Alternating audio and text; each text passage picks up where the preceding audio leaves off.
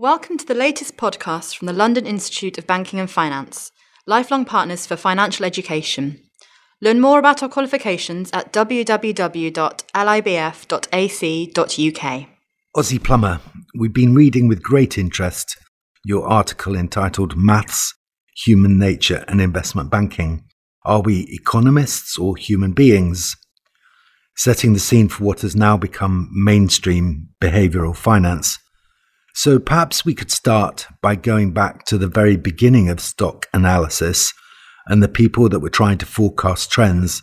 And you say in your article that the rocket scientists that were thrown out of work when the Cold War ended turned their attention to more lucrative careers in finance. Is that where stock analysis really began? It started a little bit before that point. It started with the Markowitz papers in the 1950s with Sharpe and the capital asset pricing model and certain econometric models that were being used to make predictions about risk and return in markets based on the statistics and data we had.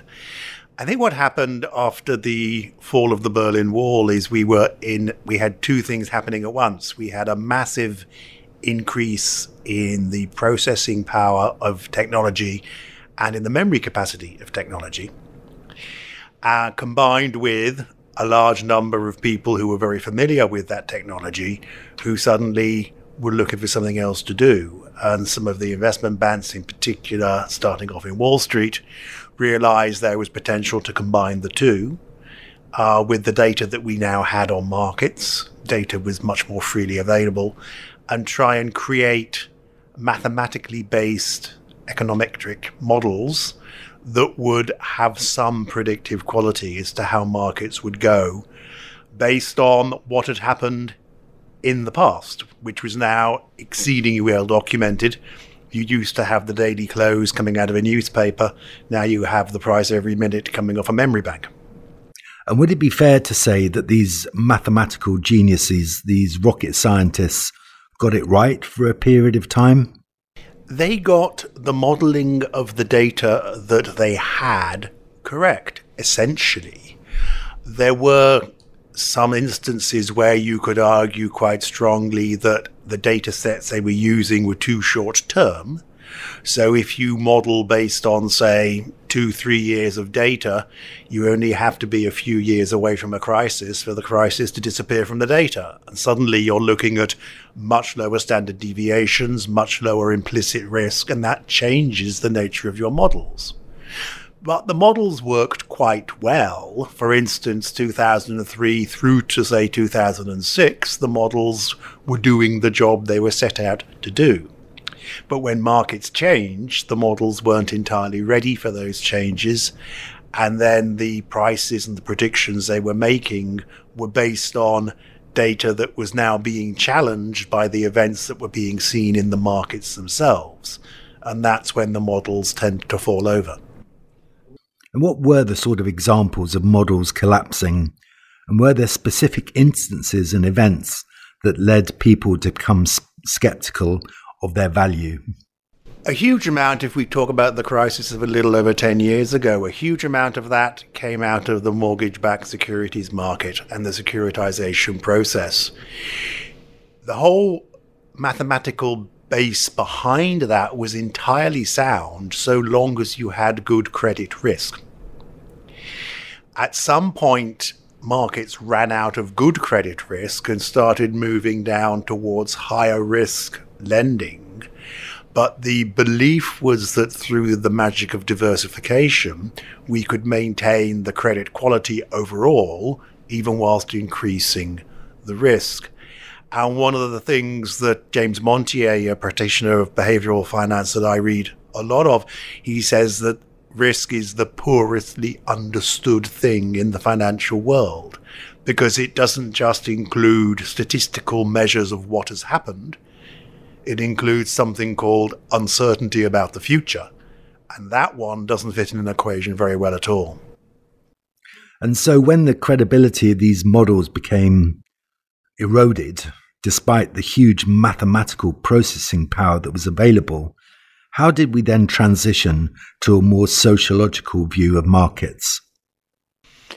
I think there is a point where the markets themselves have to consider, the practitioners in the markets have to consider the ethical dimensions of the lending they are doing.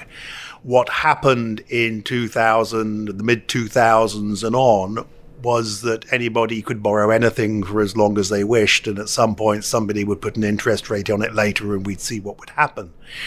The due diligence that banks used to have to make sure they were only lending to people who could afford to borrow went out the window. And that is the sociological element that needs to be retained and invigorated, that banks have a social and ethical responsibility to make sure that they only lend to people who have a reasonable hope of paying that money back, rather than lending to people who ultimately they are going to force into bankruptcy, which does nobody any good at all. So we read in your article that there are a number of biases. I think you mentioned 13, but say there are many more. Biases from which we as human beings rather than economists suffer. How well established is this academic research now? I took probably if it was 13, it was 13. The number that I put down were ones that people don't argue much about.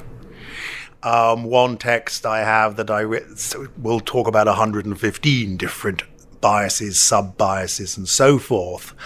The problem is with all of these, you can talk about them, but you can't easily measure them because they are behavioral, and the extent to which you are biased is dependent on a huge number of variables, many of which are emotional, are affected by all sorts of different things. So the three basic divisions of belief biases, information processing problems, and emotional biases are, I don't think, argued by very many people. Some of the subsets seem a little bit niche, and not everybody would people want to, write their doctorate to get something out of this. That behavioral elements are fundamentally important to markets is now, I believe, a mainstream accepted fact. Exactly what we do about that is, I think, very much up for grabs at the moment. So does this change the way investment banks work? Now they're less reliant on data and the way they advise clients is more nuanced? What I've actually seen is almost two-pronged. You have a significantly greater focus on data, actually, in investment banks. If you want to get a high-paying job in an investment bank these days, forget the MBA, become a data scientist or a sophisticated coder, artificial intelligence, these sorts of things. So there's actually been an increased focus on data, though some institutions are trying to quantify behavioral data. Then on the other side, there is an acknowledgement that the behavioral side of markets is an increasingly important factor. But as I say, the quantification of that in any mathematical manner is extremely challenging. So this isn't necessarily insurance against similar crashes in the future, I suppose. I think we will get an awful lot better at it. But I don't think we're ever going to avoid the things that happen as a result of a major event, a major crisis.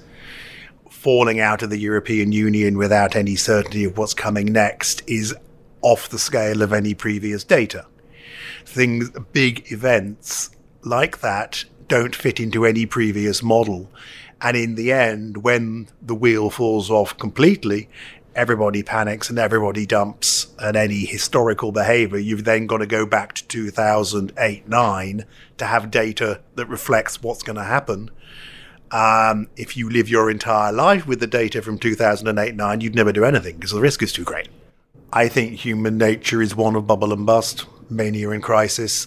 Financial markets always have worked in that way, and I think they all will to a greater or lesser extent. The four most expensive words in the English language are "this time it's different." Indeed. And I was very intrigued to say that you mentioned in your article Ben Graham and his investment strategy, if you can call it that. and obviously he was then a mentor to Warren Buffett. Would they recognize behavioral science? I think Warren Buffett probably does. Whether he does explicitly, he does implicitly. After all, he called the dot-com bubble in '99, saying he didn't say anything about it apart from saying, I don't get it, so I'm out. Which is equivalent to saying we want a market mania, which is a behavioral thing. He didn't call it by that name, but I think he would recognize that bubbles and busts are a fact of history, a fact of life, and that especially when you get new technology, you tend to get people who are overeager on it and make predictions about it that may or may not become true in the end. And does the research that you and others have done in this area influence what you teach and how you teach it? I tend to, because my main teaching is in the area of finance, I will always say that we have the maths and we have the markets. And I will always try and instill in students an awareness of the unpredictable behavior nature. And just to say that, just be careful that you know that the model is not the reality. Models are good as long as you appreciate that the model isn't going to actually accurately make the predictions. And then as long as you're saying not this is what's going to happen, but you're saying our model suggests, then you're keeping in mind that there are limitations to the econometrics. And then we have to take consideration of how investors behave. And of course, nowadays, with pension plans and significant financial pressures on people to invest wisely, which didn't exist to the same extent 30 or 40 years ago, is there a way that this behavioral science can help ensure people against risk in a way that financial models on their own didn't beforehand? I think if you are aware of where we get it wrong, you have a better chance of avoiding the pitfalls. So an awareness that people tend to fall into errors of behavioral nature means that you have a little less faith in the models. And one of the things that we've seen, which I think is maybe not a direct but an indirect consequence of this, is a large increase in index-based investing, exchange-traded funds, and these things where we are just saying, okay, we'll take the market or a sector of the market as a whole and not try and second-guess things.